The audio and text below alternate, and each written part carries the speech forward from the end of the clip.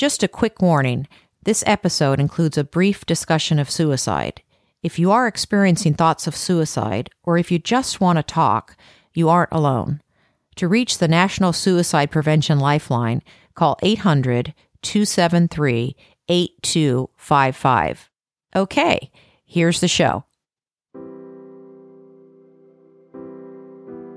23 sessions later, I'm doing so much better, and I honestly tell people that ECT saved my life, and I'm really grateful for it. Welcome to Getting Through. I'm Andrea Sonnenberg. There are so many modalities of treatment, and while certain treatments aren't well known, this doesn't necessarily mean they are less effective. And this was true for my guest today, Kate, who experienced a breakthrough in an unexpected way. So growing up in LA, I'm Jewish, and I was always surrounded by a bunch of Jewish people because I went to Jewish day school for most of my life. I grew up kind of sheltered in some ways, just going to private school. You don't experience certain things. But I had a very loving family, and I always felt very accepted and loved by them. Things first became difficult for Kate in middle school. When I was 12, I started struggling with trichotillomania, which is this OCD compulsion to pull out one's hair. And so it's a very hard thing to deal with when it comes to confidence, because sometimes it can affect the way you look. But I think, the depression kind of started to show itself when I was about 12. And high school wasn't any easier. I was definitely the token emo kid at the high school.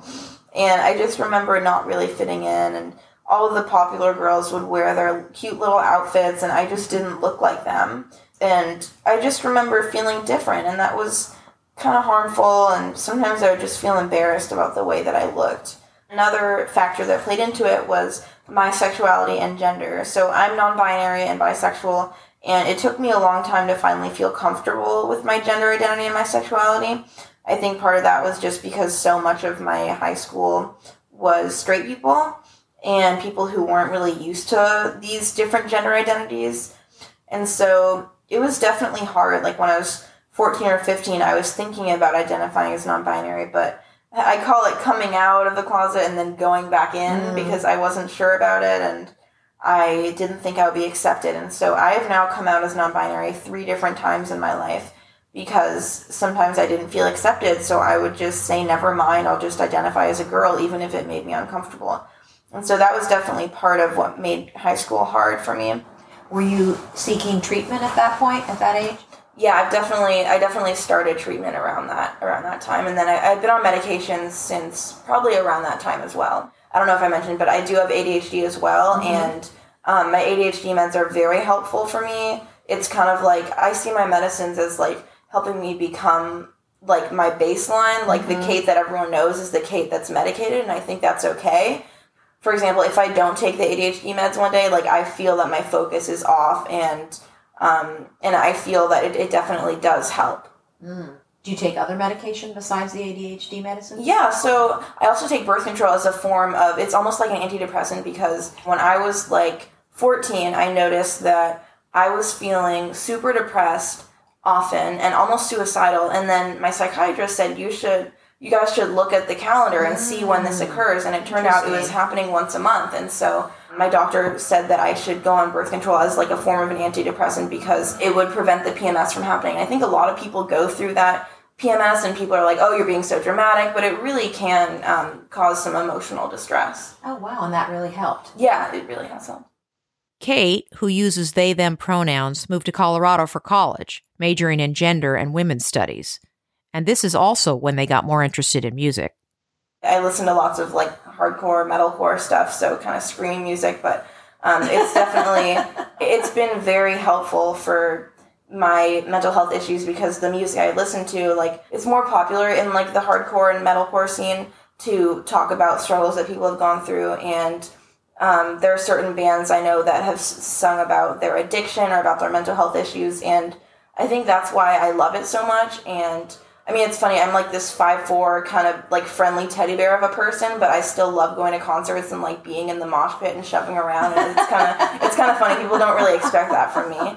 I've really found a community in the music scene wherever I live. It was just really cool to like meet all these other people with like tattoos and piercings and and like dyed hair. And it's just cool because also a lot of the people in the music scene are also queer. And so it's just like a really nice community. And like, I feel like I can really be myself around those people. But Kate was still struggling, missing class, and smoking a lot of marijuana. I think it's just really important to actually look within and look at these issues. And like, I remember my parents thought like, you are skipping class because you're smoking so much. But actually, I was skipping class because I was depressed, and I was smoking so much because I was depressed. And I think it's important to recognize the difference. Their depression made it hard to participate in anything, and things really came to a head Kate's sophomore year when they went on medical leave from school. So basically, I ended up having a manic episode, which I'd never had before, and I just assumed it was bipolar disorder, but all the experts told me that it was a marijuana-induced manic episode. The mania occurred just as Kate was about to go home. And just to explain how scary it was, I ended up missing about 4 flights because I was just not in my right mind. I was like, I don't want to go home. I'll just stay here. Yeah, it was just strange. It was strange because I'm always very conscious about money and resources, and I wasted thousands of dollars by missing those flights. Reality felt far away, and the intense energy of the mania was followed by severe depression. It's like you're really high in that point, and then you reach this really low. So I had this scary episode, and then I was severely depressed for about a year. I was just weeping every day because I was so depressed, and I thought it would never end. I never saw myself going back to school, and I obsessed over it the whole year that I was gone. I just kept thinking, all my friends are getting ahead, all my friends are going to graduate, I'm never going to graduate, I'm just falling behind. I mean, I wasn't being myself. I remember, I feel like I strained relationships with my parents and my siblings because I was so depressed I wasn't able to connect with people like I usually do. Like, I'm a very people person, and I feel like because I was so depressed and I wasn't really thinking about other people, I was just in my own world. While it was hard to connect, Kate also did not want to be alone. There was one morning when I was just crying, standing outside my mom's bathroom saying, "Are you almost ready? I need you to sit with me. I can't be alone right now," because I hated myself so much and didn't want to be alone for 5 minutes. Over the course of that year, Kate's family did their best to provide support and sent them to several treatment centers. But no treatment was helpful in the way they hoped. Kate felt like the depression would never end. After I got back from treatment in Arizona, I tried to kill myself. And that was the lowest point, but it was also when I had this realization, like, holy crap, I don't actually want to die. And that was just so powerful for me because it took a near-death experience to help me realize that I do want to live.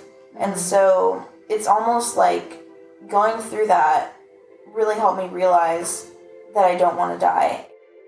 I just realized this is not what I want. This is not where I want to be. And I think that hopelessness really just was overwhelming for me. And it's like all those months of being so low just got me to this point where I realized that this is not what I want for myself. This is not what I deserve. And so it's like reaching that really low point. And the lowest points look different for everyone. And so I just think having that realization was the most powerful thing for me. Yeah, to learn that you really want, that life is worth living. Yeah. And so after the attempt was around when I started ECT. ECT stands for electroconvulsive therapy. It's a treatment for severe depression, where a controlled set of electrical pulses are sent through the brain, creating a short, controlled seizure. The idea is that the electricity helps to stimulate neural connections. But when Kate's psychiatrist first suggested it, they weren't so sure. I think I just burst into tears. I was like, that is so scary. I can't even imagine doing that.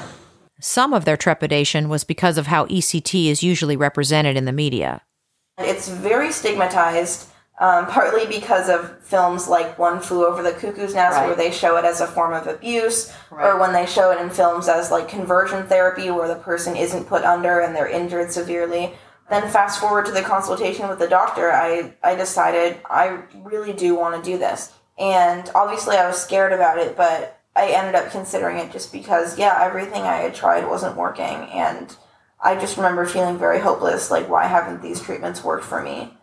I feel like because I was at such a low, I was honestly just willing to try anything, no matter what it was, even if I was freaked out by it.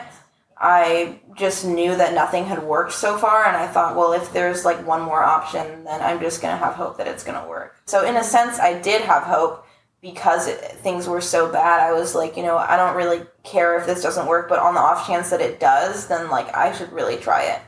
As Kate learned more about ECT, they became more hopeful it might work. Before I started, I had a consultation with them just to learn all about it, and I talked to a family friend of mine who had a similar experience to mine and had done ECT, and it really worked for him. At first, they did 3 sessions a week. Then the number of sessions tapered down to twice a week, then once per week, and finally once a month. During the actual treatment, Kate was put under anesthesia and didn't feel anything. But still, there were side effects. Afterwards, my whole body was kind of in pain, which I think now is worth it. But at the time, I remember thinking, like, what am I doing to myself? They put you under anesthesia, so you don't feel anything. No, it's just the soreness afterwards, really. Mm-hmm. My neck would hurt because basically they're giving you like a 10-second seizure. That's what they do when they basically shock your brain. And so it's painful, and they give you a mouth guard because you might like clench your jaw. And so afterwards, just my neck would hurt, and I wouldn't really be able to do anything. And when So it was it's like your body, muscle muscles pain. in your body. Uh-huh. Yeah, exactly. And I would just like sleep for the whole day afterwards.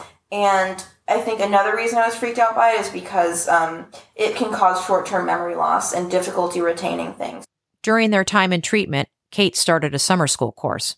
It was my first time taking a class since being on medical leave, and I was really insecure and really nervous that I wouldn't be able to do it just because I hadn't been in school for a year, and when I was in school last, it wasn't going well because of my depression. But Kate actually ended up getting an A in the class. I think it's because I knew it was going to be so hard that I just decided to work extremely hard. But part of why it was difficult was because the difficulty retaining things made it so that I would do these readings and sometimes read things over and over again, and I wouldn't remember anything. And that was really freaky for me because I'm young, I shouldn't be losing my memory, but it was all just part of it. So how soon after starting the treatment did you feel better? Honestly, a month or two. It was pretty immediate for me, which was really awesome because I just didn't expect to ever get better. And the fact that it started happening pretty quickly, I love making puns and making silly jokes. And I didn't make a single joke that whole year that I was depressed. And so we were at dinner one night and I made a pun. It might not have been funny, but my parents were like, oh my God, Kate is coming back. And my mom would tear up sometimes and say, you're coming back. And I was like, oh, Mom, stop it. But she was right. When I spoke with Kate 6 months after their treatment, the side effects had subsided.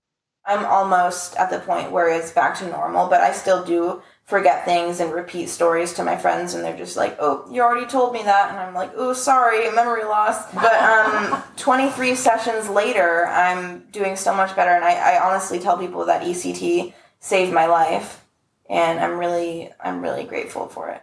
Kate's positive experience inspired them to get a tattoo of a lightning bolt going through a brain as a reminder of everything they've gone through and their success with ECT. So you mentioned 23 treatments for electroshock therapy. Yeah. Are you done? Yes, I am done, finally. And do you ever have to do it again? Like, how long does it last? I know one person who went through it, and he's never dealt with depression again, and it's been several years, so I think it can last a long time. But I was told that if I go through such a severe depression again, then I might have to try ECT again. But I was also told if I use weed and I have a manic episode and then such a severe depression that follows, it might not work as well. Kate spent that year out of school worried about being left behind by friends and peers. Another thing that ECT can help with is obsessive thoughts. So after I got ECT, I found myself not lingering on these ideas anymore of falling behind. And now that I'm back at school, I'm even seeing some friends graduating early, and it makes me a little insecure. And like knowing that I'm a rising junior, but all my friends are rising seniors, it makes me insecure sometimes. But I try to remember that it's not a race, and it doesn't really matter if I graduate college later. And one of the best things about life for Kate now is being able to enjoy time with their family. I'm so glad that my family has almost given me another chance, because I was not my best self for that whole time.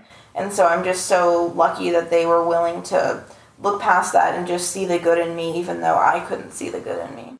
Although ECT has been so helpful, Kate still takes an active role in their health. They now have a more holistic approach to wellness, including exercise, being outside, playing music, and relationships. A few days ago, I had a job interview that went really well. I worked out. I saw my childhood best friend, and I was feeling so fulfilled. Like, I was so happy. I just kept saying, like, I had such a great day today. And I think that's important to remember, because that's a feeling that's actually going to last, like having meaningful relationships and being productive. It's hard when you're depressed to want to do anything, and the things that you need to do to make yourself feel better, you can't do them because you're depressed. Yeah, it's like a cycle. It's like a cycle. So what do you suggest for people that are in that situation? Yeah, I think just trying to do little things. Like, sometimes when people are depressed, the most they can do in a day is shower and brush their teeth. And that might sound ridiculous to people who haven't gone through depression, because it's just like, that's such an easy thing to do for most people. But I think sometimes just the small victories are what matters. And sometimes for me, like, not taking a nap during the day is a victory for me, because even though I'm doing so much better right now, I am an avoider. And there's that cycle, because you're not doing the things that you should be doing, and then you feel depressed because you're not doing them, and then you don't do them because you're depressed. And so, yeah, just little things can be really helpful. Baby steps. Yeah, exactly. Yeah. Set like little goals for yourself. Yeah, exactly. Even people who don't suffer from depression have bad days.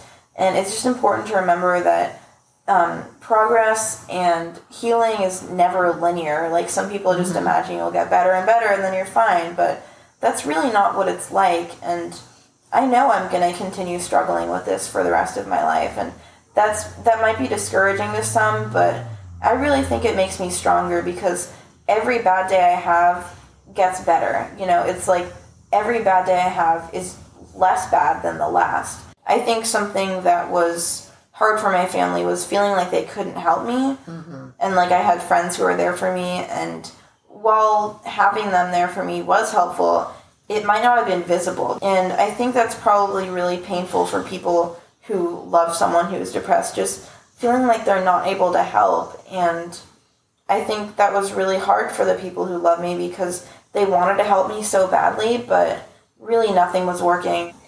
What do you want from someone when you're in that place? Like, what can a loved one do to be supportive?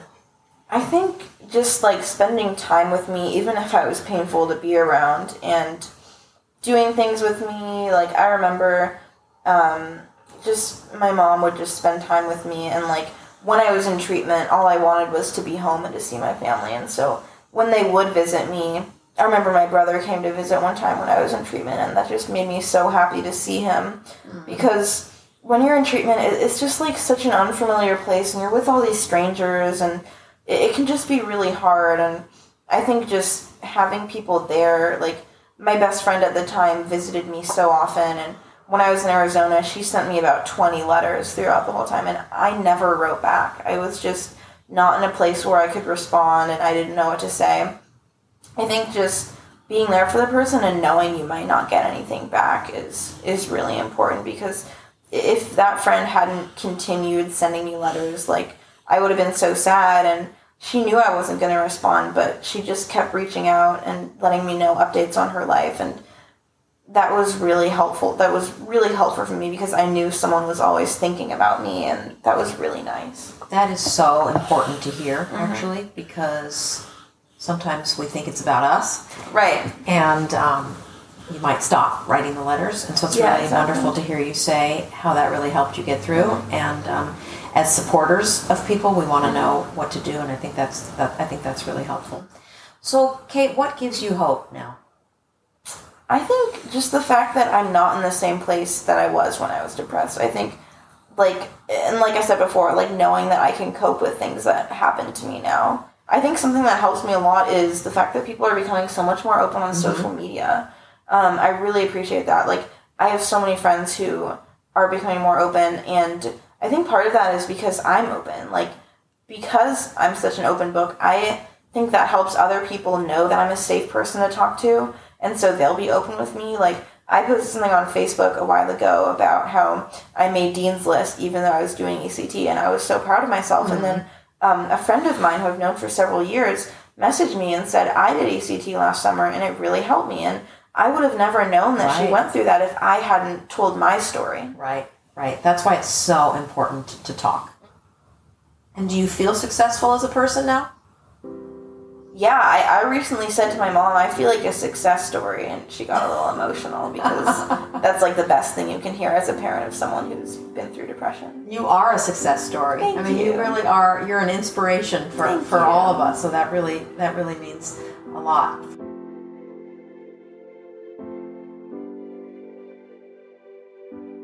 Getting Through is made possible with the support of USC Hillel through the Bradley Sonnenberg Wellness Initiative. It's produced by Hannah Beal, Victorian Moulier, Micah Smith, and me, Andrea Sonnenberg. Original music by Micah Smith. Thank you for listening.